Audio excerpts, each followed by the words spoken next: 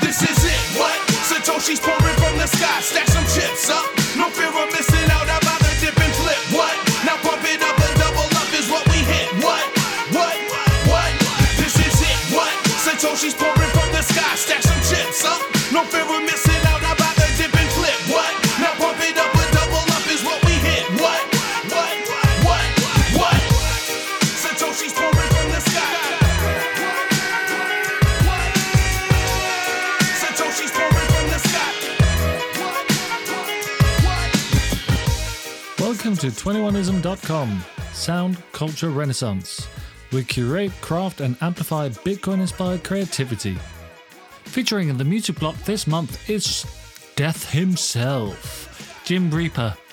Jim is a musician, remixer, synth geek, coder, pleb, and a Bitcoiner, although I think we have to retire that term now that the Bank of England, they have kind of co-opted Princey's original coin of phrase there. Anyway, I speak to Jim about his life and many interests and Bitcoin, music, all of that sort of good stuff. I hope you enjoy. Peace. How are you doing? Yeah, you find me an interesting period in my life. I just left my job on Friday, so Oh, really? Wow. yeah, just things kind of deteriorated rapidly, and I decided to keep my sanity and happiness rather than keep a job. So I gave up quite a lot, but there we go. Good for you, man. Well, I mean, it's crazy times, right? And if now doesn't call for making kind of brave decisions that are in line with your values and stuff, like, Yeah. when are you going to do it? Well, it's the way to live, right? Like you know, I don't really sort of live by. I'm not the most adventurous person, but you do only have one life, and I've never put work ahead of my life, you know. And I've taken a lot of risks through my life, and never gone the normal path that everyone does. It doesn't scare me, you know. Like, so I gave up a good job. I gave up a good paycheck. I'll get a different job. I'll get a different paycheck. You know, the only thing I'm upset about is I can't buy Bitcoin right now, and it's literally that's the only thing I'm upset about. So I mean, I don't want to pry, and we don't have to talk about it. But what was it that made you quit? It was just the company's changed a lot over the last couple of years. Like in the last 10 years, I've basically worked in startups. So, you know, I kind of like the embryonic state of those companies. It's fun to work in those environments, and it's fun just to be there, to be part of everything that's going on, and not just there to get through the list of things that need to be done today, you know. And so that was always fun. And because of the pandemic, especially, things have changed a lot in the company. At this point, it's not what I signed up to do. It's gone a totally different direction. It's not really in line with what I want to do. It's going down a financial services route, and I don't want to work in banks. Like, the whole reason I'm in Bitcoin and everything is I hate banks. I want to destroy banks. So the second I found out we were moving in that direction, I was like, nah. I really started struggling internally, and over the last couple of months, I've been wrestling with it. I don't know whether you found that in music too, but like, whenever I've worked on anything, even music, you know, something that I'm meant to be loving, if your heart isn't in it, it just becomes an uphill struggle, right? I mean, it's I think that's why that's partly why so many people find work and life tough, because like a lot of it is just rolling a rock up a mountain. Yeah. Well, a lot of life is, right? Like, no one promised anyone an easy life. You've just got to find a way to get through it, you know. And I think the biggest problem people have is they don't realize they've never found out their why. That's why it's such an uphill thing. If you have an actual why, it doesn't matter how high or steep the hill is. It doesn't matter how big the rock is. Yes. And that's the thing. And so, you know, I've always struggled with that as well. It's hard to get the right why. Sometimes you think you've got it, and it even lasts you a decade, maybe 2 decades. But if it's the wrong why, at some point it will collapse, right? And it's kind of a difficult balance, because if you've built up a lot of capital in a particular working environment, you know, over 20 years, your name's known, your work's known, for that to disappear, especially if it's not your own volition, is, you know, that's a difficult thing to rebuild. So if your why disappears, and all of a sudden that also means your career has to change. If there's no other way around it, you could be for a really difficult time for the next while. Yeah. And I think as a musician, that's the thing, right? Like you can use that as a source of inspiration because, that's the thing. If people who don't make music, people who are non-musicians look at musicians and think, you could just go and make a tune, you can escape the world. And it's like, sometimes it's not that easy. Sometimes it makes you want to bash your head against a wall. Yeah. And you think you're the worst musician that's ever been born. It's true. It's the best job and the worst job, right? I mean, it can make you feel fucking incredible. Like when you are really vibing, when shit is just no effort at all, everything you touch is just like, total vibe. It's brilliant, but a lot of the time it's building cabinets, isn't it? Or yes, it's the bread and butter, isn't it? Exactly. And then other times you can't even do that. Yeah, and again, it's like, as a musician or an artist of any kind, you've got to have a why, right? Like, you can do random art if you want, and in your field, sometimes that's a good way if you've got block. Don't set any rules down because, that's kind of the constraints word is a difficult one for artists, right? Like some artists, I don't want any constraints, I just want to be free, and there's other artists, I think the more productive ones who say, no, you've got to set some constraints because that gives you your focus for what the piece is about. Again, you've got to have a why, Yeah, that's really interesting, actually. I think, and I suppose it ties into Bitcoin in a roundabout way in terms of scarcity and stuff like that, or whatever. But creative scarcity, right? Yeah, exactly. I think for me, and I see this in I have a 3-year-old boy. Like, too much choice is not a good thing. Like imposing limits on yourself is very, very healthy, and you find that you flourish within those strict sort of boundaries. If you just and I'm sure we all know like some friend's kid who's a real little asshole because they don't have any boundaries, right? It's just not how we perform to our best ability, I don't think. And you have no direction, right? You're a balloon that's been let go, and you're just doing this. But if you set some constraints, it gives your art a direction where it's got some linear sort of, context. Yeah, exactly. And you kind of just have to do something with what you have at hand. So I think what I used to do for a while when I was actually making music was to say like, okay, so this project, I'm just using this synth, and I'm using acoustic guitar, and I'm using like this folder of drum samples or what. Do you know what I mean? Like I was just giving myself very specific kind of colors on the palette, and then you could just go wild, because otherwise like you're like bashing around on one synth for a bit and that's not really doing it, and then you really make do. I think that's cool. So as you were saying that, I was kind of with you in the dream, and I lost the thread what you were saying because I was just with you. I've been working on music all day, so my mind kind of went into a musical space.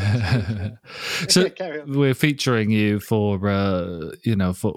in the music category, and that is what you have. It's cool, man. Welcome. It's an honor. Absolutely. So obviously we want to get into that, and I want to get into like how you got into Bitcoin and things. But we've been chatting on Twitter on and off, like DMing quite a bit. But give me a bit of background on yourself. Like I know a little bit of what you've been doing in your musical life, but who are you? And I'm one of those men of mystery. We moved around a lot as I was growing up, and my dad was in oil. So when you move around a lot, you're either in the military or you're in oil. It's one of the two things which run the world, right? And so my dad's an oil engineer, and so we moved around a bit. And I started making music, or got into doing music in the sort of late 80s. I don't want to dox myself too much to give away my age, but I was young enough that I'd missed sort of the dance music thing. I was too young for the Summer of Love '86, so I wasn't ready for that, and I was sort of coming of age a bit later than that, and I was really into actually guitar and metal. So I got into guitar first as an instrument. I remember my big brother had one, and when we were a kid, we lived in Singapore for a bit, and I remember just loving this guitar he had. And so I got into it. I was into Guns N' Roses, Metallica, all the usual sort of 80s Guitar Hero stuff, you know. And I used to make fun of dance music actually when it all started coming about, and Pump Up the Jam and all that. I used to make fun of it. And, you know, who wants to dance to a car alarm all night? You know, that sort of thing. And then I moved to North America, and when I got there, it was kind of the backwaters. I was living in Calgary, and you know, relatively compared to what I was used to living in England. It was quite hustle bustle. You know, the empire hadn't officially died yet in people's minds, and so to me, I was in this backwater of Canada. It's obviously one of their biggest cities. It's over 1 million people. You know, it's a big enough place. So I found myself there, and that is. I've always kind of been outside because we moved around a lot. Yeah, I made a group of friends, but it was very difficult to make, you know, that group of friends, that real inner core group of friends. So when I was in Calgary, that was kind of my formative years when I made the closest I got to that. And we were all into dance music, and we were all kind of, you know, all the people that got into dance music in the 80s and 90s were people outside of the norm. There were people looking for something else, saying, you know, and it was kind of tied into politics that was going on. And, you know, which we can get into that at some point if you want. Like, I don't think that's why I don't think music's changing much these days. It doesn't have any political reason for what it does anymore. Like, in my opinion, anyway. That might be about to change in the coming years. I think it could do. I mean, obviously, there's various strains of music which do have very political reasonings, you know, and probably the main forms of music which have held the torch of, you know, standing up for yourself and all the rest is hip hop and rap and that kind of thing. But I think dance music especially has an individualism, a kind of fuck you to society. You know, the warehouse raves, the driving all night down the M25 in the 80s. Not that I was old enough to do it, but that's what people did, you know. And I just think there's an aesthetic to it which struck me, and it totally changed my Guitar Hero thing overnight. Like the hair went.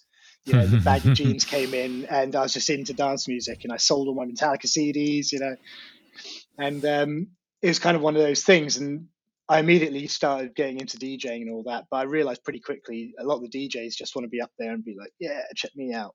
And I was like, how do they make the tune? Like, that's really interesting. How do they make those sounds? I have no idea what makes those sounds, you know, and that's what drew me in. And it's caught me ever since. I've always done it as a side thing. I'm not really a live person. I've never gigged. You know, I never got good enough at guitar because I ditched it for dance music. I've only just gotten back into it in the last year, trying to learn some actual music theory. So that was kind of my musical journey through the years, but it was influenced by moving to these different countries, you know, and having these influences from different places.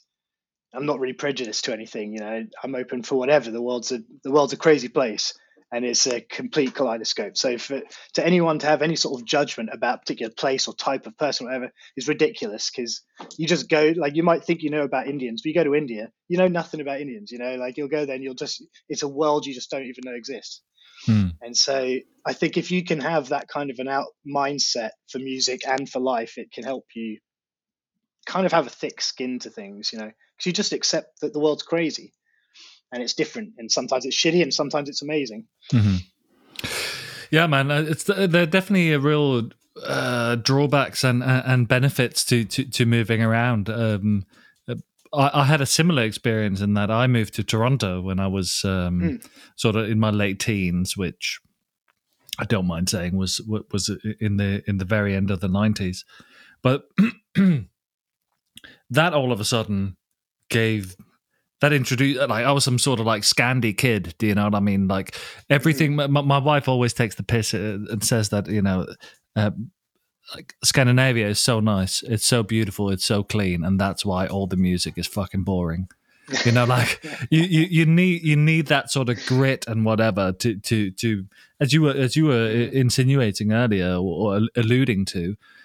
You need something, right? You need something. It's got to have teeth, you know. Even if it's a soft song, even if it's folk music, it's got to have some teeth. It's got to grab you somewhere. Yeah, exactly. And even if it's a really pretty folk tune, it still needs the juxtapositioning of, you know, something gnarly with the sweet to actually make it interesting. Because otherwise, it's just like, it's just saccharine. Yeah. Disgusting, right? Yeah. So I had a very similar experience, and all of a sudden I was just like faced with a whole world of hip hop and started working and assisting engineering in studios, like Mhm. where lots of hip hop was going on. That fucking blew my brain as well. Like it's I imagine. really great having these. Yes, you might have some friendships that suffer. You might have some other things where but being introduced to a bigger world is definitely a cool thing. Well, and it's a more professional world, right? Like it teaches you something about music which you don't figure out by yourself in your bedroom. Mm-hmm. And like I kind of had a brush with it because I went to study music recording because it was what I wanted to do, and I did some radio broadcasting. I basically wanted to do audio. I was like, okay, Dad wants me to be an engineer. I've picked a type of engineering. He might not approve of it, but it's the engineering I like, you know. Yeah, yeah. And so that was it. So I went down the whole audio route, and went and did audio school in the States from Canada. And after that, moved back here for my internship. And that was my sort of move back to the UK. So after moving around my whole life, I always kind of felt like I was an English kid because my parents were Yes. English and all my Mm-hmm. family was from there. And it just felt like home base. And so London, therefore, was my default home. Not that I'd ever lived here. You know, I lived here for a couple of months in between transitions, but I'd never really lived in London. And so when I had sort of made a decision as a conscious adult making my own choices and leaving the nest, I was like, well, I want to get into music production. I want to move back to the UK. I want to go to London. That's where it's all happening. You know, that's where I'd missed the whole dance thing, right? I'd had to watch it from afar in Calgary, and it was just atrocious. You know, getting decent records was impossible, and it was because it had a small town mentality. I mean, back then it was still, you know, I think it was almost a million in the mid '90s. But its rave scene was really small. Everyone knew each other. You know, there's only a couple of people that were throwing the main parties that were going on, so it was very political because of that. And so all this, and I'd always wanted to move back and settle down in London anyway, because I've just figured if you can go to London and make something work, then you're okay. You know, it's one of those cities. It's like New York. You know, you don't fuck about. If you go there without a plan and you say, oh, I'm just going to wing it, the city's going to kick the shit out of you. It doesn't give a fuck about you or your feelings or your money or your employment options. It doesn't give a shit. Yeah. You know, if you're not ready for it. And it's the weirdest things that'll catch you out. When I first moved back, a friend of mine was like, emailed me. He's like, oh, I've got a mate from Toronto. He's coming over through London. He's staying at this hostel down in Russell Square. Fancy meeting up for a drink with him just to keep him company. I was like, yeah, all right. So I met up with the guy, never met him before. We had a nice night just chatting in the hostel bar. And he was a musician, a guitarist. We talked all about that. And we decided to drink absinthe. It was the first time I ever drank absinthe. And I only had one or two drinks. But the next thing I knew, it was 3 a.m. I was stumbling my way home. It was pissing with rain. And I was just lost in London, not knowing which bus to take, how to get home. And I was just like, welcome to London, you know, like, holy shit, this is how it catches you out. Well, was it London or was it the absinthe? I mean, well, the thing was, what it was the cockiness of not realizing how big the city is, right, and how quickly you can feel isolated and overwhelmed by its size and the complexity of the place you're in. Because a place like Calgary is a very simple place, you know, really, in terms of how you're living. Yeah, it's modern, but it's a simple way of life. You can go out to the mountains to relax. In London, you're not. You're in the beehive all the time, you know. Yeah. So you know, you lived here too, didn't you? Yeah. I lived there for in England. Sort of for 15 years, but yeah, in London for 10 during maybe? the 90s, right? So during the sort of era I'm talking about, where it's late noughties, more like. Oh, okay. But yeah, so you went there with an audio engineering background then? Yes, I came back here for audio engineering, and I did an internship at a recording studio out in Acton. And it was owned by, I'm really doxing myself, but there you go. It was owned by a keyboardist for a very famous singer, Lisa Stansfield. But sitting in on some fairly big sessions, I kind of realized how the politics of it worked and what you'd have to do to really make a career of it in something like London if you want to be an engineer rather than a producer. Because, you know, I don't think my music has ever really stood up to be that big a level, especially as I don't perform. I don't go on stage. I can't expect anything to happen of it, you know. Yeah, I could put it out on the internet, but unless you're going to go out there, peddle it, and bare your soul for people on stage, you'll never really make it, you know. So I've always been fine with that because I've not really wanted the stage. So for me, music was just a release. So I thought, okay, maybe I could do engineering. That's the way to be in that world. But then actually seeing it up front and seeing how some of the actual big bands conducted themselves in the mix session is just a joke. You know, they didn't pay any attention. They were just rolling massive spliffs the whole time. Oh, no problem with spliffs, but they didn't care. You know, I'd done all this because I cared so much about music and engineering because it meant you could get good sound.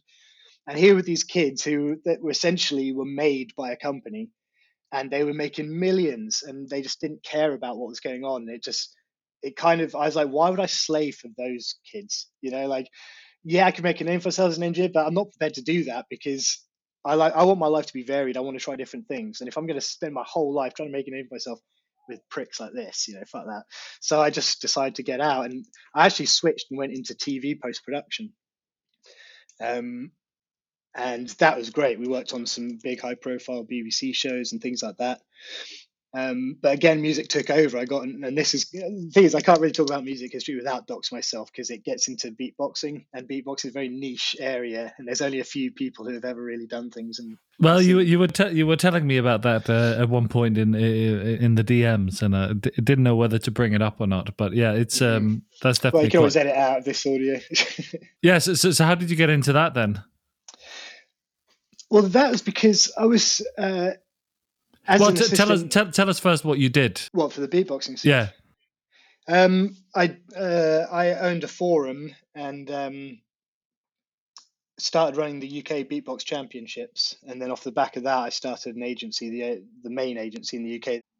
Yeah, because I got pulled into it because I was part of a forum. That's the thing. Like, the internet really gave beatboxing its second birth because it had its 80s thing, and then the 90s there was Killer Keller from the UK. I remember Killer Keller, yeah.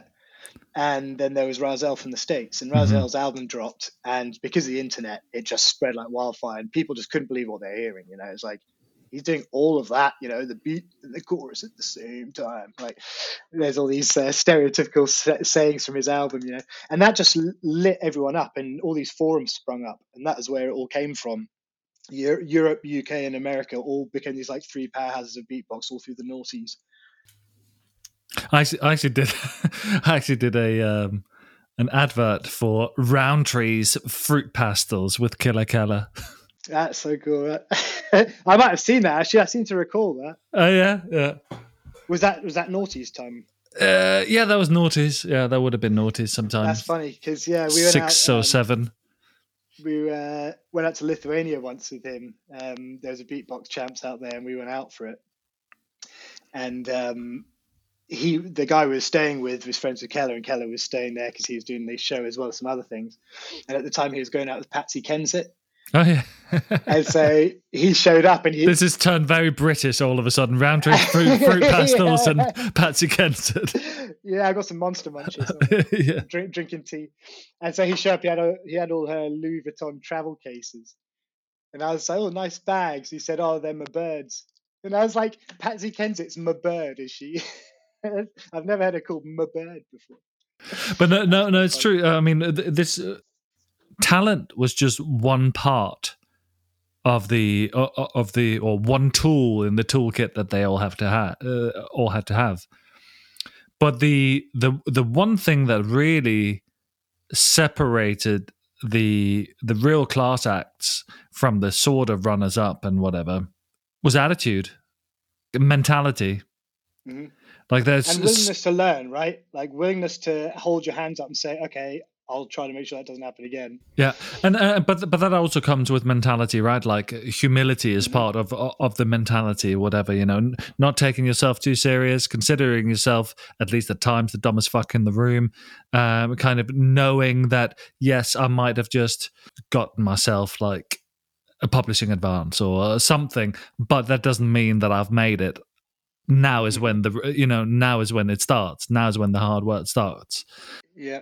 Well, a colleague of mine had a good outlook on it, and he was saying the thing was, there's a guy in his sales department. He said he came through and he's like, "We've just closed a deal with Amazon or something. We need to have this headline on the website in 30 minutes, and they'll pay us $300,000 for it." So it's a big sale, you know. It's just come through. So he stayed late and did the deal, the ad went on, and they made the money. And so they went for a drink afterwards, and my colleague was saying to the guy, "Oh, that must make you happy." And he's like, "Well, yeah." But he's like, "By next Friday, I've got to do it again, though." He's like, "Yeah, that was a 200 grand deal, but that was just today. Like, I've got to keep doing that." And you think about that, you try to think of a career like that over 20 years. I'm not a sales guy. I've got a lot of respect for people who are good at selling. I can't do it. And to be a top salesperson for 20 years, bloody hell. Well, that's got to be hard. Being on the top of your game, whatever the field is that you're in, is a tough thing, and requires the mentality. So it seems like your bow has many strings. You've done a lot of different type of stuff. Yeah, purposefully too, though. It's weird. It's the whole jack of all trades argument, right? If you even believe that saying, I don't think it's true. I don't think the jack of all trades, master of none means anything. I'd rather have a varied set of experiences and not be a Jedi or anything. But if you're a Jedi at something, you have to do it all the time. I don't want to do the same thing all the time. I want to do different stuff. And if the compromise is pure excellence, then fine. I think a lot about this quote, and I forget who it's by, but that specialization is for insects, right? I think it's really, for me, it seems really unnatural. I don't understand, there's way too many things in my peripheral vision that are interesting me, and that was also partly why there are many reasons, but that was definitely one part of why I wanted to get away from just doing music every day, because there's so many other things to let me at it. I'm a whatever jack of all trades, master of none when it comes to music. I play all instruments pretty averagely, but I agree with you. There are many rabbit holes to explore, and that doesn't mean that you can't know a great deal about all of them. Yeah. But also, take it back to not being a master, but having the right attitude. In a business context, I just think it helps build a healthy culture, because everyone's just on the task at hand, driving in a direction, just trying to get there. And it's like, we will get there if we all just do our bit. Don't scream at each other. Don't set ridiculous, let's just all be reasonable people, and we'll all be happy, and we'll get done what we need to get done. And, what is the object? Do you want to build a tower to the moon, or do you just want to run a business and everyone can live their life? And, do you want to read Bezos make billions, or do you just want to have a successful business and live life? And I think this weird idea in the West that success is being a Bezos, being a Elon Musk, that's such a weird idea. Why? Why do you have to be the absolute? Why do you have to be climbing that ladder 24/7? Go on, go. Why? We've made it all up. We've made all of this. So what is success to you then? I don't know. It's a bit. I don't even know if it exists really. It can take any form as long as you're happy, right? As long as you've got what you need to not want to kill yourself and actually want to face the next day. Surely that's enough, right? There's that British sunshine. Well, it's. I just don't see why. Well, it's Western programming, right? It's this whole idea of this structure, and this is how you do it, and this is how you build wealth, and it's like, but why? Again, the whys. Why do I do that? I do that because all you did that. What? You read some stories like Princey, right? He's just off seeing what the world presents with his family. They're going to see some shit, and of course, not everyone can do it. There's you pick and choose your battles, and not everyone's built for it, but I've just found, for me, I just haven't wanted to be tied down, really. I've wanted to keep moving around and not be dependent on anyone, It's like, yeah, boss, I'll work hard for you, but if I feel like you don't give a shit, I'm out. I don't care. I'm not attached to this company. It's your company. It's your baby. That sounds like success to me. Getting into a position where you can do whatever you want to, or work on whatever idea, whatever field of interest that tickles your fancy, and telling your boss to fuck off if you no longer like it. I mean, that seems pretty. The thing is, it depends if your definition of success crosses with your definition of being happy, right? Because you might end up being business successful, but you're miserable and your marriage fails and you sleep 2 hours a night, and that's not success to me. That's why the only thing I'm ambitious about nowadays is, well, for the last 5, 6, 7 years, is just like being happy. Like it sounds really basic, but like that's surely. No, but it's great because you said present tense, right? You didn't say try to be happy. You try to find happiness. You said just being happy, and I totally agree. I was saying this to my brother the other day. I just think, it's a bit twee to say it, but I think on some levels it's a choice, right? If you've got enough that you're not starving and your kids can go to school and you've got clothes on your back or whatever it is you're doing, then you can more or less be happy. Yes, you can have more. You can strive to have more. You can strive to be more successful. You can try to. But then you're never finished. Things, but exactly right. That's not happiness. Happiness is having everything you need. And so, if once you realize you've got what you need, then you can just be happy.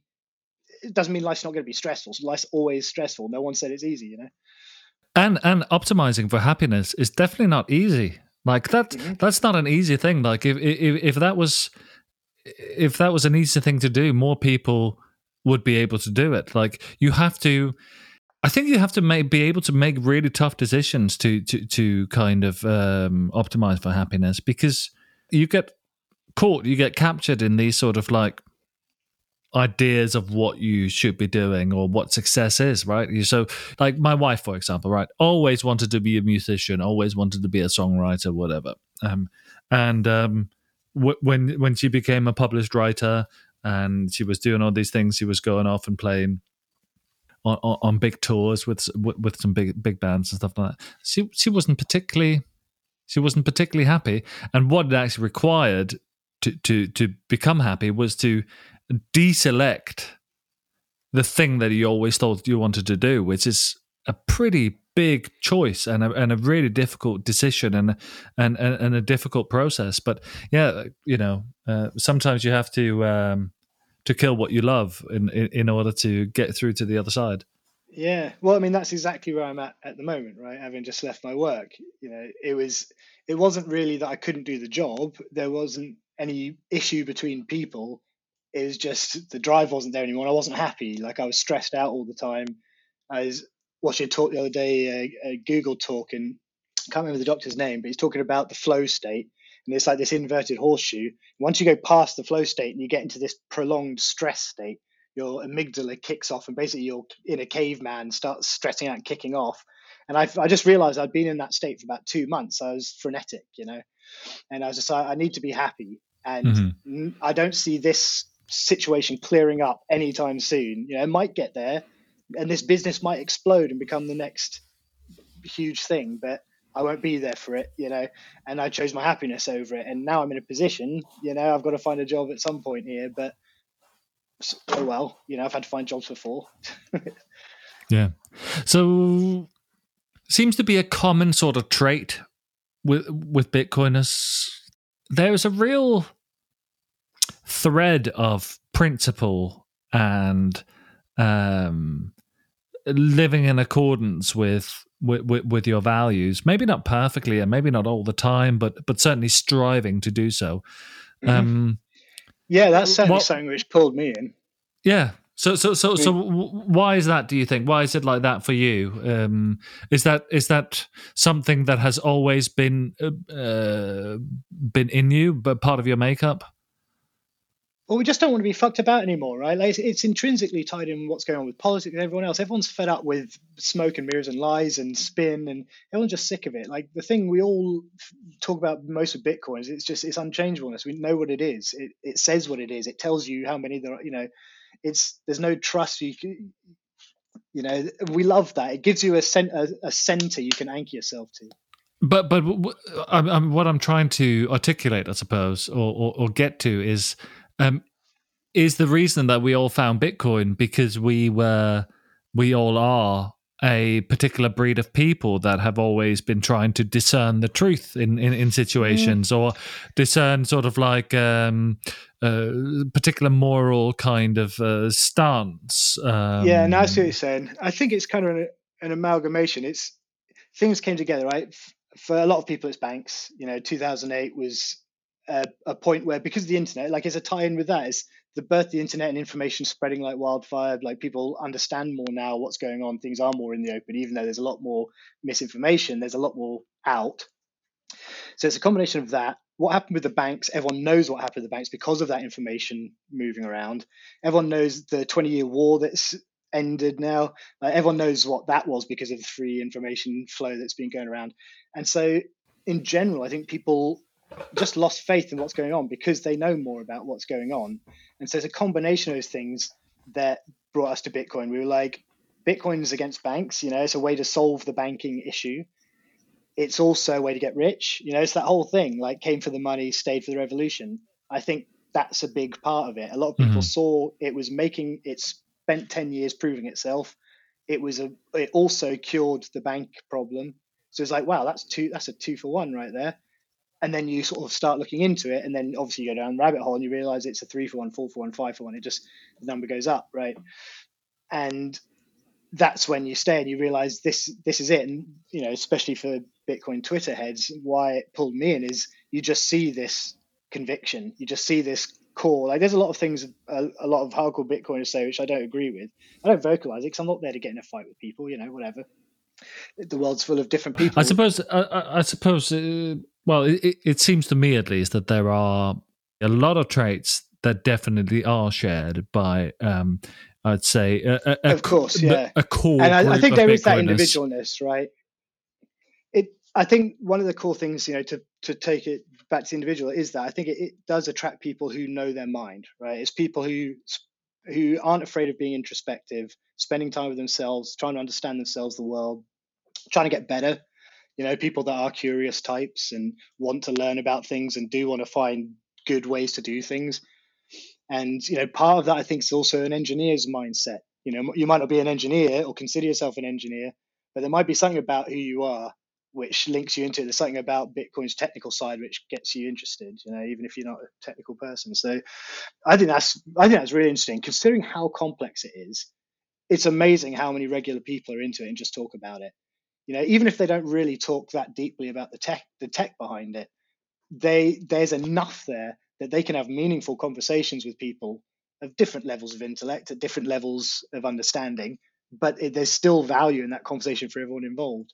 And I think that's a really interesting thing about Bitcoin.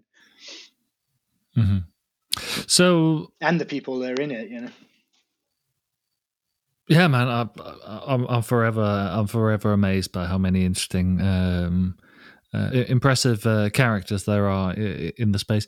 But so we haven't even gotten onto this yet. How did you find Bitcoin? I think, like me, you were class of 17 at some point. Was it? Yeah. Take me through it. Yeah, I mean, for me, a lot of it, it was exactly it was the money and the revolution thing against the banks, but not money then leading to revolution. It's kind of both at the same time. I think I first heard about Bitcoin in 2012. I'd gone back to university after the beatbox thing, because I didn't go to university first time round. I did audio production outside of uni. So I was like, okay, I want to learn to code. I think that's because I discovered coding through beatboxing. I needed websites, but I couldn't afford to pay people. So I decided to teach myself HTML and JavaScript and all that stuff.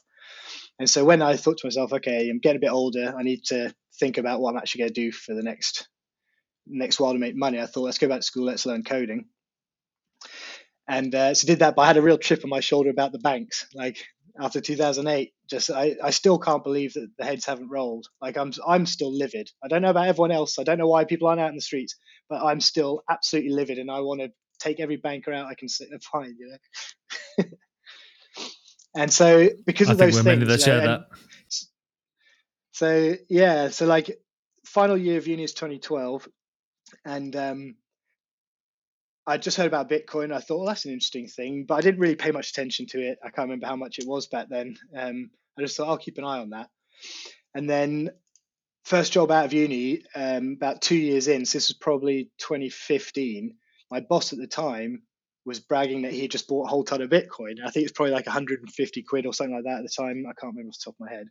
But he said he was one of those sort of dodgy wheeler dealer type guys. You didn't know if you could trust him. He was a bit sort of a bit way, you know.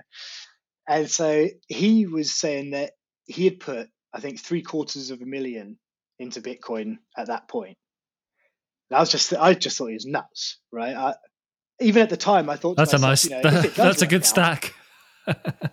yeah, right. Like, I mean, now pulling it apart now, I'm even more flabbergasted. But at the time, I remember thinking to myself, that's a crazy risk, you know, because I hadn't gone down the rabbit hole. Like, I could have been mining. Like, the fact that I knew about it in 2012, I could have been mining with my laptop, you know, like, coulda, shoulda, woulda, all that. But so the last thing I heard from him was that he had all this Bitcoin, but then the company went under, and never heard from him again. I don't know what happened to him. I think he's the type of cat that during the bear market back when, prior to 2017, he probably weak-handed and he probably got out and lost a bunch. So that was my sort of introduction to it. So ever since I left that job, and from when he had told me that in 2015, Bitcoin was on my mind. After that, I started watching. I was like, that's interesting. So it was another 2 years of me thinking about it, starting to get interested in it. And then about spring of 2017, I was like, okay, I want to buy some, but I really need to understand this, because at the time I wanted to trade. You know, everyone, when they first get into it, they're like, oh, maybe I could trade and I could do it in my spare time, and all I have to do is make 300 a day and I can retire. You know, and so it's like you get into it that way before you realize you just hodl. But so I spent the whole spring and summer of 2017 just studying it, and I kept a paper portfolio and sort of did fake trades and just kept track of it and tried to understand what candles meant and all that. And you know, the outcome of all of it is I don't really care about charting. I think it's interesting. You do read the world, you know, it does give you a picture of people's emotions, the weak hand selling and all that. You do see it, but you just can't take it for granted, right? You have to zoom out. You have to see the full picture of it, because if you go too far, the volatility doesn't make any sense, you know. And so, yeah, by the end of that summer, I was ready to get in, and the price had started its 2017 climb, and it went past the point I wanted to get in. I was like, oh shit. And then Jamie Dimon went on his famous rant about Bitcoin, and I was just thanking the heavens, because as soon as he started talking, the price started going below the level I wanted to get in. And so I was like, nice one, Jamie. Bought what That was I wanted. about like September, October time or something, I seem to remember. But well remembered, perfect. And so that was it. That was when I first got in. And then obviously that Christmas it went nuts. And I was very, because I spent the whole summer planning it, I found out real quick that I didn't want to trade. I did maybe 2 or 3 trades overall. I think I made 20 quid out of the trades, but it was doing its massive climb. It was super volatile. And it was enough for me to go, do you know what? I'm happy just DCAing and stacking. I don't need to trade. I've put 6 months work into it, but that's given me the foothold I need to understand it so that I can get my heart. I got a Trezor right away, like right off the bat, I was ready to hodl. And so from then on, it's just been DCA, man. Just it's all I think about. And it was Bitcoin from the beginning, was it? You didn't get into the sort of shitcoinery, the sort of almost mandatory shitcoinery. Yeah, of course. I tried a bit of Ether, but and there's because I thought to myself, originally there was promise in these things, right? The idea of a land registry where you could just prove that you own a property and no one, the government, anyone can't prove otherwise. Those sorts of use cases. Of course, you can do it on Bitcoin. That's what you finally understand when you read enough. But at the time, no one was that narrative hadn't got people really talking about Bitcoin that way. So I was like, okay, there's some interesting things you could do there. So I thought, well, ETH's the one. And then there's Pool Together. Did you see that? It's like a community lottery where essentially they put all the money into a DeFi compound account and the interest goes to a randomly picked winner every week or whatever it was. But of course, I bought a couple of tickets and I've just never bothered because A, never won anything, but B, the ETH fees to take out any winnings cost more than the winnings anyway. So it's just like, whatever, So that was all 2017. And then I had that ETH until, I don't know, maybe a year ago, because I never stacked it. I got the original set of it and just had that. But I always just DCA'd Bitcoin. Sat on it. Yeah, just sat on it, and then it was last summer or whenever it was, I just said, I don't know why I'm holding this. I don't want it. I want Bitcoin. So I just transferred it all straight into Bitcoin. So yeah, it's all Bitcoin now. Has Bitcoin, because I know you're still active with music. You do fairly frequent remixes, I think, for a record label in the UK. Yeah, I got another one just coming down the pipeline, actually. Cool. Yeah. So has your Bitcoin journey kind of changed the way that you're making music in any way? Yeah, I mean, that's an interesting one, right? Because everyone who's been stacking has that same feeling. They're like, this is my real pension. Like, yeah, I've got my house. Yeah, I've got my 401k, whatever it is. But my real pension is my Bitcoin. Because if I'm right, and if we're right, like that's more wealth than I'll ever need. Like me and my family are set for eons. And I can stop worrying about it. But I've just got to try and make it the next 10 years. And it's a dangerous position because you can mentally put yourself in this cage where you frame the world you're in as a 10-year prison cell until you're free. And I think that's something to avoid, because you still have to live in the world. I see what you're saying. And so to how that ties into the music side is that I can't give up on things that you need to still have a fiat job because you got to pay your mortgage or whatever else it is. And stack, obviously. But for me, it's like, okay, well, I've been broke for most of my adult life because the choices I made, I didn't stay on a career path and end up, a 20-year ad exec or whatever, because I was always changing around. It's meant I've never progressed enough in a career to make the big bucks. So I've always been fine with not making the big bucks. So when I had a regular job coding, I was making the best money I'd ever made. I was like, well, I'm going to go buy myself some clothes. I used to be a bit of a styler as a kid. I want to go buy some nice clothes, So I got myself some cool DC shirts and stuff like that. And so, I that could have all gone on Bitcoin is my point, right? Like as a stacker, everyone probably has the same feeling. You get to a point where you think, I can't stack enough. Like, where can I find every last penny? And that's kind of an unhealthy attitude as well. So I was like, okay, well, I still want to enjoy my day-to-day life. And at the time, it was before the pandemic. So I was like, I have to go into an office. I want to have a cool shirt I want to wear. I don't want to wear the same T-shirt every day and all that. That's what all coders wear. I just don't want to look like all the other coders. And so I was like, okay, so I'm okay with allocating some money to clothing now and again. But the other thing is I want to get into modular synths because over the last 10 years, I've my whole life really, I've dipped in and out. I see you've been buying some. Music. Yeah, and that's it. Like as I was studying Bitcoin in 2017, I was also studying modular synths, and I was planning to get into modular synths for about 2 years before I actually started doing it. So I was like, right, I know that when I start buying modules, that's it. The rest of my life, I'm going to be sinking a ton of money into this because it's going to be addictive as fuck. I know it is, because the sounds you can make with a modular synth are just something else. As a musician that wants to make interesting sounds and rhythmic pulses and stuff, there's nothing like it. You can't just buy a synth that does it. It has to be modular because you need to be able to just make weird routings and stuff like that. And so I was like, okay, so I planned it for a long time and said, if I'm going to get it, I'm going to restrict it to this size. That's when I'm going to get it first. And so if I've only got that size, I have to pick and choose my modules very carefully so that I can get the most out of it. And so that was the financial thought of it. It was, okay, that's going to eat into my stack, obviously, because that could be Bitcoin too. But what I get out of that is the 10 years until the Bitcoin I do have is worth what I hope. I've got this module I can make music with and be happy and enjoy my day-to-day life.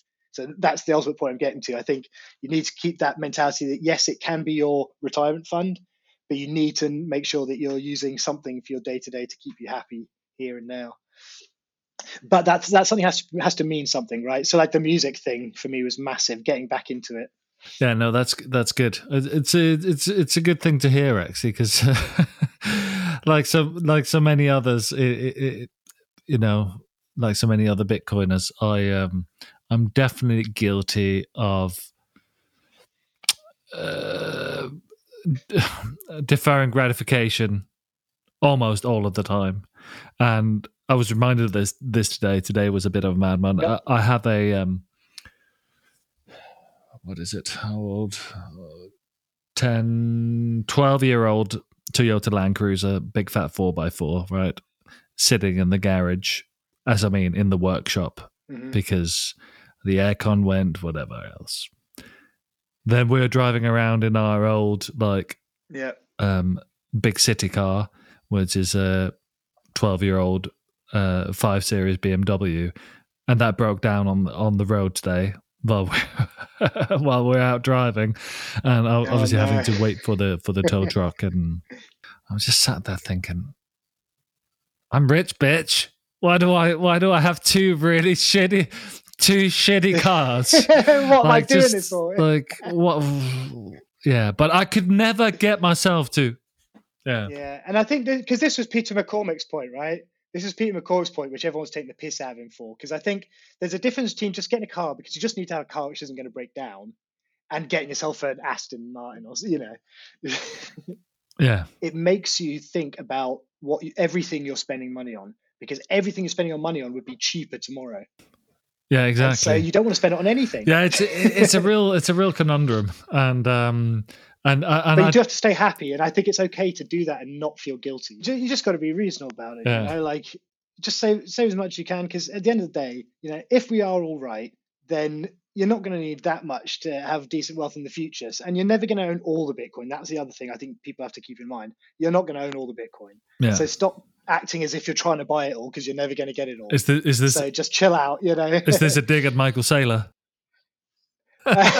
His pockets are deep enough there, right? Like you're never going to own it all, Saylor. 100 grand down the back of the couch, But I just think because I think Bitcoin it's good that everyone props each other up. I mean, Bitcoin Twitter is obviously fever pitch, right? Like that is the pinnacle of Bitcoin, is really letting loose and just giving rip.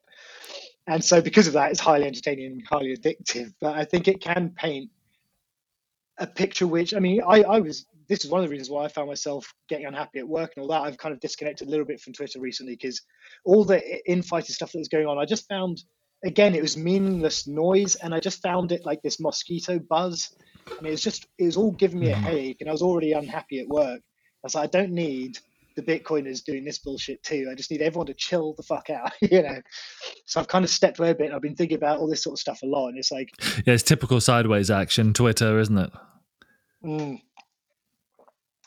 Yeah, and so part of it was just I was personally stressed out, but it just gave me the bump to sort of stand back a bit and say, okay, now that I haven't got to go to work on Monday morning, what the hell am I doing? What am I thinking? What's life about? Like, I've made that choice obviously because I need to be happy. So what am I going to do? So that was it. Like, I need to start planning. So it's like, okay, I can't buy Bitcoin right now, so I need to fill my time with something which is going to stop me thinking about that. So what are you going to do? Are you gonna you're saying that you got another remix coming out. Are you going to try to focus more on the music side of things, or are you waiting for the next sort of startup kind of opportunity to come along? What are you thinking so far? Well, I thought to myself, I want to take a month off. Like I've got enough savings, I can take at least a month off before I start looking for jobs. I thought, okay, let's reset here. Let's take a proper break. Think about music properly, because there's a couple of projects I need to finish off. So this remix has just come in, so I haven't even had the files for that yet. But there's another guy called DJ Prato. He's a wicked breakbeat producer and DJ. In fact, I think he's got the longest running breakbeat show on New School Breaks Radio. He's a decent bloke as well. He's nice. And so me and him have been working on a tune together. Excuse me. And so that's going to be really interesting. I've never worked on one of his songs, so that'll be great. He's on the same label. And then is it Chizino? I don't know how to pronounce his name. He's doing the Bitcoin game. Yeah. Game. So he did that scene where it's the Sailor 100K boat party, and then you go onto the beach and Death is DJing, and that's me. So Jim Reaper's DJing at the party on the beach for the 100K party, and he wanted to take one of my tunes I'd done and do a chiptune version of it. And so that's been sitting in my to-do box for about 2 months, and I'd kind of started it, and I wasn't really giving it. Well, I was just so wrapped up in work, I'd stopped music altogether. That's how unhappy I was. I wasn't doing anything but work and being stressed out. So I was like, okay, I'm going to finish that. So I finished that. I sent it off to him today, and he loved it. And he's done a couple of little embellishments on it, and it sounds great. So one of my tunes has been chiptune, is going to go in the the original Bitcoin game. So I'm really looking forward to that. And I'm really pleased that he asked me Nice to one, do it. man. That's nice bit of Bitcoin history, you know. As Sino was telling me that I think it was you. I'm pretty sure that you'd put together a Reason Rack for him as well with all the different synths. Oh yeah, Was it? it's an Ableton one. Yeah, I mean, I'm not sure how great it is because yeah, I'm not sure how great it is. I did a test and I dumped out some MIDI files because he's got 8. He's using the web audio API, and so he's just constructing oscillators and he's got some basic ADSR on them. And there's a square wave, sine wave, a couple of pulses, a triangle, and then a couple of noises to do drums with. And so it's chiptune-esque, but it's actually proper oscillators and stuff. So it was kind of hard to know what it was going to sound like when he played the MIDI. So I sent him some test MIDI and said, this is what mine sounds like. Can you render out what yours sounds like? And I can check them out. And I tried to get as close as I could with my, since I had kind of an idea. But when I sent him the final MIDI files, he sent me back the finished MP3, and it sounds totally different from how it did on mine for the most part. But it sounds better. It sounds great. So that was a nice little surprise, and I'm glad I was able to finish that for him and hand it back. You know, that was good. That's great. Now, and yeah, part of that was me thinking, I've got this month. I just want to concentrate on music. So I've started implementing. You know, Cal Newport. He did digital minimalism, and he did a book called Deep Work. And so the idea of deep work is that everyone's got between like 4 and 8 hours of hardcore thinking they can actually do every day before the brain starts saying, no, that's enough. Like, you know, I need to just do chill stuff now. And so deep work is when you focus to a task at hand, but you get rid of all possible distractions, your phone, websites, unless you're researching something for the task you're doing, but it's just pure focus on the task. And the idea is to A, try and be productive, but B, teach your brain to stretch its attention span, and like pre-internet thinking, like learn how to sit and think on a problem deeply for a long period of time and really work on it. You know, halfway through, maybe take 10 minutes to make a cup of tea, but you don't check your email, you don't do anything. You think about the problem you're working on, you make your cup of tea, you walk about a bit, you come back, you finish the block. And so I thought, okay, for the next month, I'm going to do that with music. So every morning, 4 hours of guitar practice, learning scales, triads, all that sort of stuff, songs, repertoire. Then have a lunch break and a bit of a walk.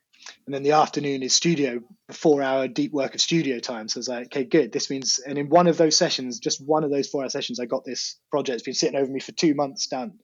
You know, I just sat down and I made myself do it, and it was fine. I got it done. Zeno loves it. It's going in the game. Great. And so that's the idea for next month, like music, but like hardcore music, like really properly structured working on music. That's inspired me. I used to practice stream of consciousness every day in the morning. So I just basically like what kind, like verbal or on an instrument? It was different. Usually it would be either sitting and like writing melodies, or it would just be sitting and rhyming, or writing out lyrics or prose, whatever. And it was fucking great. And you would because particularly in the morning when your sort of consciousness filter hasn't really descended upon you, and you can just really connect deeply with yourself without like second guessing or that's a really interesting point. Yeah, and I found it so useful. What's your video about? Oh, carry on. Sorry.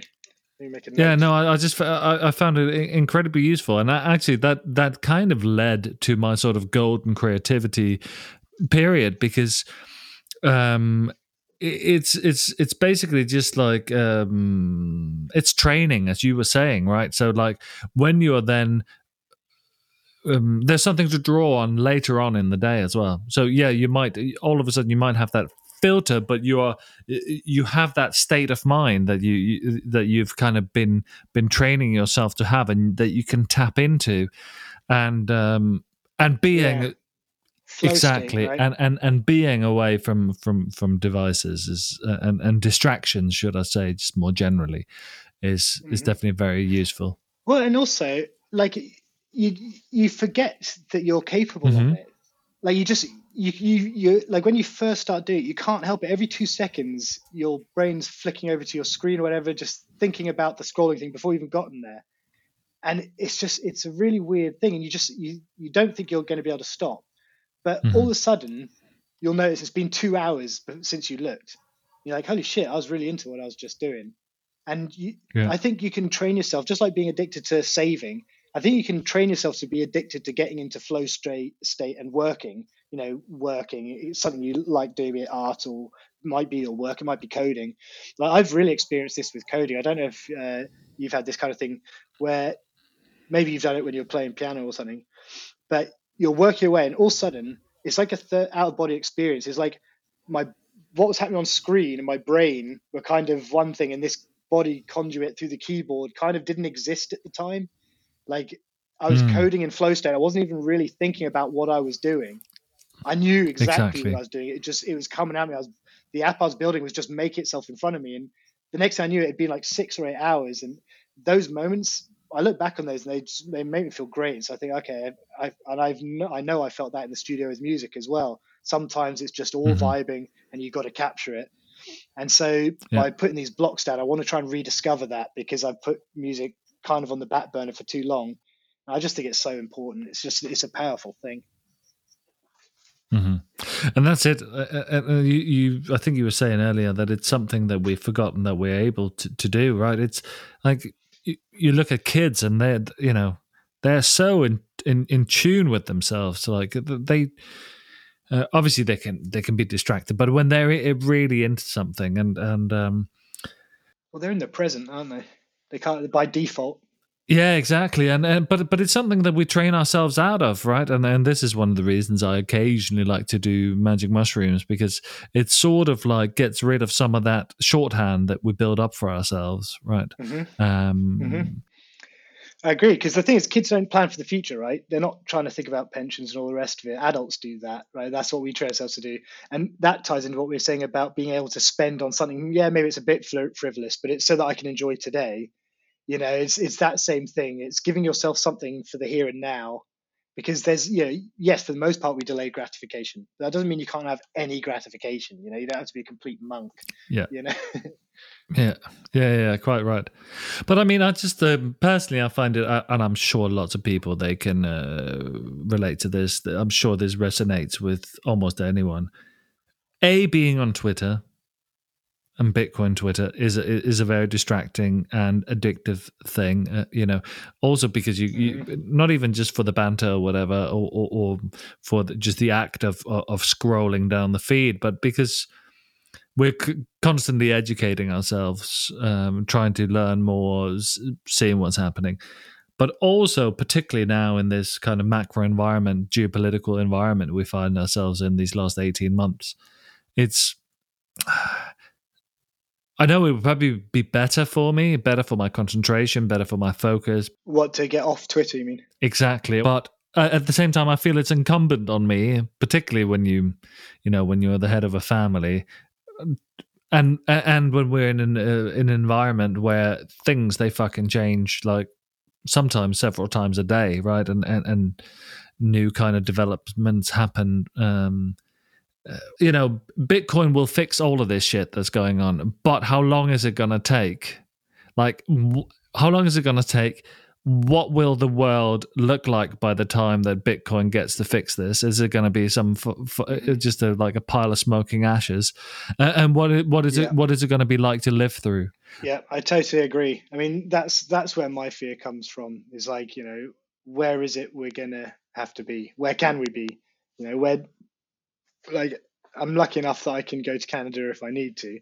So if that's an option, great. But judging by Bitcoin Twitter, Canada's not an option. So that's the thing. Doesn't look You've like got it. There's a lot of people. Yeah, exactly. So, but there's a lot of people who have no option, right? Like they're in their city or whatever. They've got no passport other than their British one. They're not moving somewhere because they don't have a particular work skill that someone's going to employ them for.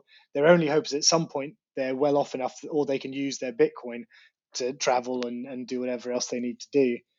But if we're talking about a world descending into absolute authoritarianism and the rest of it, you got to get out before that happens, right? And so that's the thing. Exactly. You can't escape authoritarianism once it clamps down. So you either see it coming and get out, in which case you better have the skills that someone's going to take you in now. Otherwise, you've got no way out, and that's a scary option, right? I'm guilty of being a little bit of a nihilist, a little bit of a pessimist, but at the same time, want to have a laugh whilst everything falls apart. Like I'm generally not an unhappy person. I just think it's the whole Ray Dalio thing, right? We're at the point of three major economic cycles all converging, and politics, like at the whole Caesarian thing, we got to the point where the Caesar man is coming, be it Trump or Bolsonaro or whoever else. The empires are starting to crumble. They're getting to their end game. All these things seem to be coalescing at the same time as Bitcoin gets, like, it's the big miracle birth of Bitcoin, right? It's like the right thing happened to come along. Like that in itself, like we're in a conspiracy theory world now. That in itself, it's obvious that there's Bitcoin conspiracy theories because it's almost too perfect. It's like, holy shit. Like the timing of that is unbelievable. I think about it a lot, and our friend Eric Kaysen, he keeps saying that Bitcoin is messianic, and Vallis, my good friend John, talks about Bitcoin as a religion quite a lot and explores that subject. And yeah, man, it's just like it's fucking. It seems like divine intervention, right? Right at the time where the world needs it most, there comes Bitcoin, and I keep coming back to this idea of Satoshi as the second coming of Christ, or whatever. You don't even have to classify him as that, but some kind of time traveler, or time traveler in a spiritual sense, at least. Like he was even cryogenically frozen. We could have a fucking resurrection again as well. Yeah, we've got to pick a day to pick 3 days afterwards to have the resurrection. The religion side of it's interesting because it's that. I mean, because this also ties into the end of empires thing, right? Because the start of a civilization is when people start getting spiritual and a bit sort of science isn't the thing which backs it up. It's spiritualism and mysticism and all that. It's the spring of civilizations, if you will, and that comes after the crumble of everything when it's all coming about again. So thinking about it from that point of view, I mean, that's a pretty big question, right? Like if this empire that we've got at the moment, this Western empire crumbles, what does that really mean for the next set of things? Because we're in a different world now, right? Like they can't just do book burnings. Like it used to be that an old empire died and it's fine. You just burnt the books of all their scholars, and then all of your scholars made the history and made the science and did whatever. That's how it worked. But we've got the internet now. You can't burn the books. So it changes things a bit, I think. And I think with this crumble of empire, it's not quite being sent directly back into the Dark Ages to go into this mysticism thing. But what we do have is something like Bitcoin, where it's something which people can be sort of spiritual and a little bit mystic about, because there's the brain looks for patterns and things like the virgin birth of Bitcoin and Satoshi is it ties nicely into all that. But I think the biggest tie-in religion wise is that it's about faith, right? Which is ironic because it's like don't trust, verify, right? But people trust the maths enough because we don't really trust Bitcoin. People trust maths. They trust the universe. Maths is of the universe, and Bitcoin is based on it. So provided that holds true, there's no reason to doubt Bitcoin. And so you kind of can put your faith in it from that regard. And I think that's where this basis for a religious strength of belief in it comes in, because it's not a mysticism based on trust and blind faith. It's a mysticism based on faith in what it actually is, a concrete faith based on the reality of what that thing is. And I think that changes the game a bit in this end of empire. So. And that's interesting. Again, that's John that Vallis that I remember once saying this, right? Is that sort of reliability that Bitcoin provides that is the kind of magic. I think he calls it the existential heartbeat of humanity. Yeah. Well, to put it in Christian terms, it's Yeah. the rock, right? It's the rock you can lean on to find strength, you know. But yeah, I mean, it is the fall of Rome, right? Rome is burning now. That's what we're seeing, I think. And if you understand the crime of the Federal Reserve and the control grid that created, when you understand the terminal nature of the dollar and thus the control grid, you kind of start to understand why this new form of control grid is being built, right? I mean, they're losing control. Well, this is the thing, right? Like for me, that was it. Like in the first place, 2008 and the bailouts taught me about how unfair it was, you know, socialism for the rich and all that sort of stuff. And so that was really distasteful. But then when you find out about how money really works, is when I watched Ray Dalio's How Money Works, you know, back in the 2017 boom before I fully got in, and you start to understand how money works, and it makes you feel disgusted. You know, you just feel, you bastards, how did we let this happen? You know, how do more people not know this? Like, that's how you feel. You almost feel completely shocked that we're not out in the streets. Like, it's one thing you're not out in the streets because of 2008, but you should have been out in the streets since 1914 or whenever the Fed came in, you know, or the Bank of England before that. You know, it's just, it's a tough one. And I think another reason for the religious thing, right? Like, yes, we all hope it works. We've got wealth, we've got some power back and all this sort of stuff. But if we just want to crush them, right? Like, we just want to see all those would-be controllers of the universe, masters of the universe, just get destroyed on the rocks of Bitcoin. You know, like, that's the thing which we're all so behind it. So we're like, oh yeah, you've had all this control. You've, like, well done. Like, you have controlled the world for the last few 100,000 years or whatever it is you guys have had it. But we think this is going to change that, and that would be amazing. Just to see the leveling. Like, imagine what that's going to do to humanity. It's too big to even comprehend, right? How could to not have a leadership, because we're always going to need leaders, right? There's always going to be people who are leading a pack. That's just not going to change. That's human nature. But to not have the opportunity for single people to be able to dominate in, you know, huge things because of fiscal things, like, you can't even comprehend what that means. So I don't think humans have had the chance to do that before. Saying that, though, but this is where Saylor comes in with, because I think he's right about the fact that people are people, and the bankers and all that, they're not dummies, right? They're not just going to roll over and die. They are going to build fiat rails on top of Bitcoin. Even if Bitcoin becomes the standard, they're still going to build all of their bullshit on top of it. The question will be, do you have enough Bitcoin that you don't have to partake in the new rails they put on? Because they're going to do it, right? There's going to be rehypothecation of some type of fiat currency, be it CDSCs, whatever they're called, or anything. It doesn't matter what it is. Yeah, they're going to play those same games because that's the only control they've got. And yes, it'll be underpinned by something which they can't control, which is what we're all investing in, basically. But the main running of the world is going to take place, you know, on multiple tiers that have been rehypothecated and all this.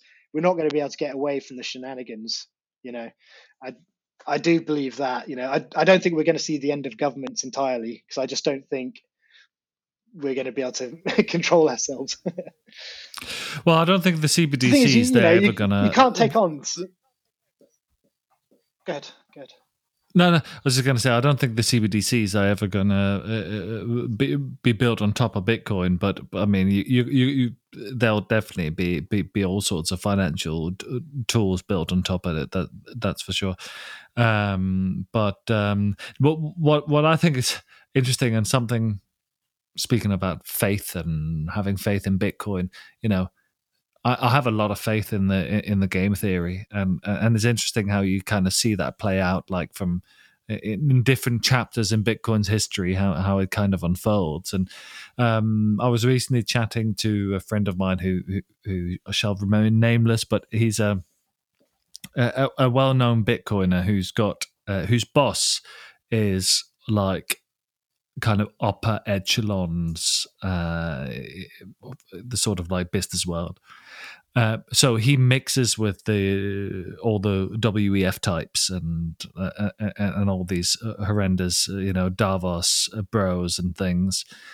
And he was telling me that his boss, who's also a keen Bitcoiner, is telling him that all of these Davos types, they hold Bitcoin personally, and I'm really excited. I'm really excited about it and stuff.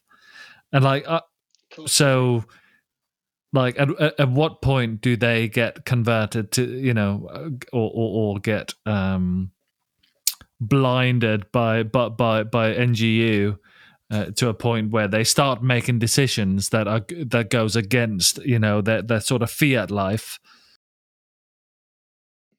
I absolutely think so, right? I think the thing is, a lot of people give the elite too much credit. They think the elite are this group of people who are all friends, who are all working together to control us. That's not really what's going on. The control of the lower echelon kind of happens by default because there is an upper echelon. But every one of them would cut the other one's throat if they could take what Definitely, yeah. And that is why the game theory works. And so I don't think there's some cabal of people who are running the world. They would be killing each other to have the main position, and things like Bitcoin are what will take it out, because they won't tell each other that they've got it, and they'll rah with each other and say, oh, Bitcoin's for the enemy, but they'll all be stacking thinking they've got one over on each other. And so at some point, Bitcoin will take them all. Yeah, see, I'm a slightly different place. I certainly agree with that last thing. I think in my mind there is a cabal, but it's more like marriages of convenience, and it's more like but it's not. Yeah, it's like a conglomeration. Exactly. Of power, so we'll all get together to fuck over the normie or the little guy. But yeah, I agree with you. They'd murder their own child. Though, right? Like, is that the thing? Is that's going to happen anyway, because you've got to have international relations, right? So the powerhouses are going to be talking to each other about how to run their countries. Like, so in that sense, of course, there's a cabal, because there's going to be the leaders of all the countries talking, right? But they're all individuals out for their own good. And I think what happens is that every one of them is an individual trying to get the best for themselves. And the manifestation is this cabal-esque type running of the whole thing. But ultimately, I don't think it's a coordinated, hey, nudge, nudge, wink, wink, let's do this to control people. I think it's all of them individually trying to get as much for themselves as they can. And the outcome of that is this control system, because they're all trying to maintain what they can. So I don't think they're necessarily looking down, how can we control them? They're saying, how can I keep what I've got and get more of it? And the outcome is we're all let down here. Yeah, I see what you're saying. Yeah, sure, there is going to be some people who are rubbing their hands and want to keep people down because they can benefit somehow. But I think for the most part, it's just the outcome of these super powerful rich people just playing their games. It's their Game of Thrones, and it's kind of two sides of the same coin, isn't it, really? Yeah. I just think it helps maintain a rational state of mind about it, because you can kind of not worry about it at that point, because like you're saying, right, it's the game theory. You can just forget about it, because you're like, Bitcoin's going to just eat all of them. It might take a bit, but they can't win. And this is the other thing, like it's the TikTok next block meme, right? Like, it's just amazing. It's like, I don't even have to do anything. Bitcoin Twitter can blow up right now and just shut up, and Bitcoin's not going to give a shit. In 5 years' time, it'll still be taking chunks out of all sorts of areas of life in the world of business. And I just think that's amazing, the fact that there's this monster that's it's alive. It is alive. And I just think they know there's nothing they can do. That's why they're all buying. They know there's nothing they can do, so it's already won, because it's already in their heads and in their wallets. But that's what I think is such sort of beautiful, sort of poetic justice, right? I love it because their cutthroatness is going to exactly. Yeah, it's just this unconscious harakiri or whatever. It's fucking brilliant. I can't wait to see it. It's beautiful to watch. I love it. I just watching them all scrabbling and like putting out these tweets like, "Oh, yay, fiat," and they're all stacking, and you're like, you don't even believe the bullshit you're putting out. It's like, it's funny.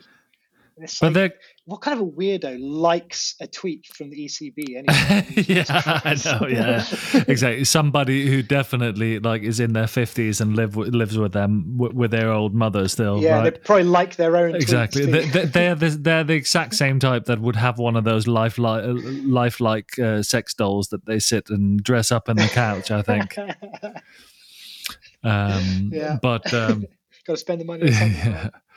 But yeah, man, it'll be interesting to see. I think they're going to give it a damn good go. I think this whole Marty Bent, he wrote about it in his newsletter today. You know, the whole ESG movement and the Financial Action Task Force, and you know, there definitely moves being made to try to kind of quell the power of and influence of Bitcoin. Like, Well, to use one of their phrases, they're just trying to flatten the curve, right? exactly. The impact. And it's I mean, having. I think it's quite brassy, really, bold that the ECB now want to, or the EU, I suppose it is, maybe probably heavily influenced by the ECB, that they want to kind of ban proof of work in Europe. Like, did they not just see what has been happening in China? Like, Mhm. And also, it's just like there's gonna be somewhere in the world that people can do it. So what are you gonna achieve? yeah, Like, this is why the game theory wins, because it's like you're just hurting yourself and everyone else can see it. And at some point, you're gonna have yeah, to reverse. And by which point, everyone's got a head start on you. It's just yeah. stupid. You know? Yeah, man, it's gonna be exciting times. Yeah. And this is it. Like having quit my job, like part of it is like, you know, especially it started pumping the next day. I was like, thank Christ, Yeah, keep going. You know, I've almost made my salary back. it's Come on. it's a funny situation because it's a little bit like a really damn good like sitcom or not sitcom series where you kind of want to forward to the end just to see how it's going to end, right? Yeah, I know exactly I what you mean. really, really, I just want to and sometimes need to see that this is all going to be like end up in human flourishing and the Yeah. release Do you know, of that's exactly it, dude. the human spirit or whatever. Yeah, that's what I'm thinking. And like personally, when I think about the future, I don't even think about wealth or the amount it's worth. What I see in my mind when I think about the future is I see green grass and me knowing music theory and being able to play my guitar like a champ. You know, that's what I see in my head. I see a really happy version of me living in quite a wholesome environment, like really knowing music and feeling good about who I am on this weird rock that's flying around the sun. Because I think we just forget that we're animals and all this shit. We just made it all up. We're just animals, and all we're supposed to do is fuck. You know, like that's all we're here for.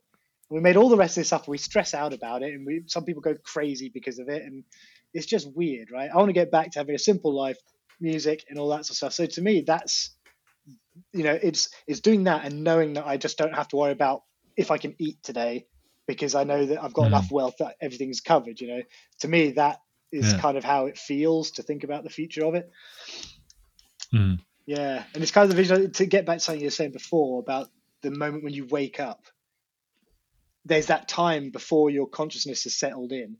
I think that's a really important point. I want to come back to that. I made a note of it because Cal Newport was talking about that, this deep work thing. And he was saying that he's like that first half hour, or was it Cal Newport? It might be another podcast I was watching earlier, but it was about the deep work thing. He's saying that first half hour when you wake up, most people jump online or turn on the TV or whatever it is. And what you do is you immediately jump into someone else's consciousness at a time when your consciousness is booting up. And it's like, if you can avoid doing that first in the morning and let yourself, you know, and there's people who take it to extremes where they won't even look at another human face for the first half an hour. You know, they just want the world to seep in and let their minds come to terms with what's going on. And in those moments, lots of people actually find if they turn their mind to a task, some deep work, they actually get straight into a flow state and can be really creative. So as much as people complain about being morning people, you can find that it's actually a really creative period. So yeah, I want to come back to that because the wake up time needs to be more mindful for people. Yeah, no, I agree. My wife, she occasionally practices Vipassana. I don't know if you're aware of Vipassana meditation, but it's basically she goes off with a bunch of others and they meditate for 10 days straight.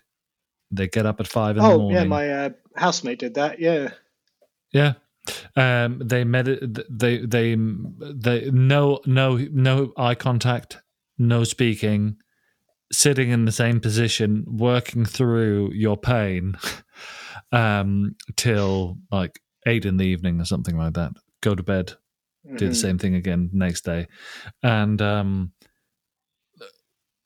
it's just, I mean, if I had the discipline, I love the idea of it. I'm just not sure that I'm willing to do the work.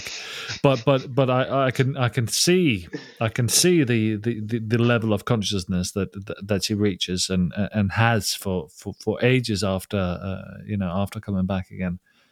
And it's something we should all be more aware of. Yeah, I think I'm like you. I don't think I could do the 10 days of it. The thing is, like, I'm a digital kid. Like, I'm in the matrix 100%. Especially because my job is coding and making music is all digital. Like, that's one reason why I picked the guitar up again. I needed to find something analog to take me offline, because it's just always, I'm online all the time, like literally all day long, every day. And it started to depress me because I started to realize that I was disconnecting from the outside, the real world, the physical world, I should say, which is a dangerous thing to do. So, yeah. All right, Jim. Well, speaking of mornings, I'm getting up at 6 o'clock tomorrow morning, and I'm driving about 1,200 miles. Blimey, where are you off to? I'm going to go see my my dying father. Oh no! Yeah, that's a one hell of a holiday, isn't it? Now it's all right. Life is death is part of life, and all of these things. I'm a stoic type, I tear up every day looking at my son's little face, but when it comes to the big stuff, I'm stoic. However, I lost my dad about 13 years ago, right, and early. So I understand how it feels. It's what is difficult is the distance, living in the other end of a continent, but also particularly all this fuckery that has been put in place, all this unscientific, arbitrary, authoritarian nonsense that has made it very, very difficult to see loved ones, particularly if they're in hospital and these sort of things. So it's pretty disgraceful. Yeah, it's that's the hardest. That's the hardest part of it, I think, because that kind of like induces a bit of sort of bitterness or anger, but it'll be great. The 2 days of full driving is not going to be so great, but it'll be great to just chill and spend some time with them. Exactly, hang out. Yeah, well, I wish you all the best. Be strong, mate. Nice one, dude. Really enjoyed it, and maybe when the benevolent overlords allow at some point, and I'm in London, I'll give you a shout. Yeah, that'd be great. I'd love to have a beer with you. Yeah, a few. Nice one. Well, thanks again for the invitation, man. I appreciate the chat. Most welcome. Have a nice evening. Take care. Bye-bye. See ya.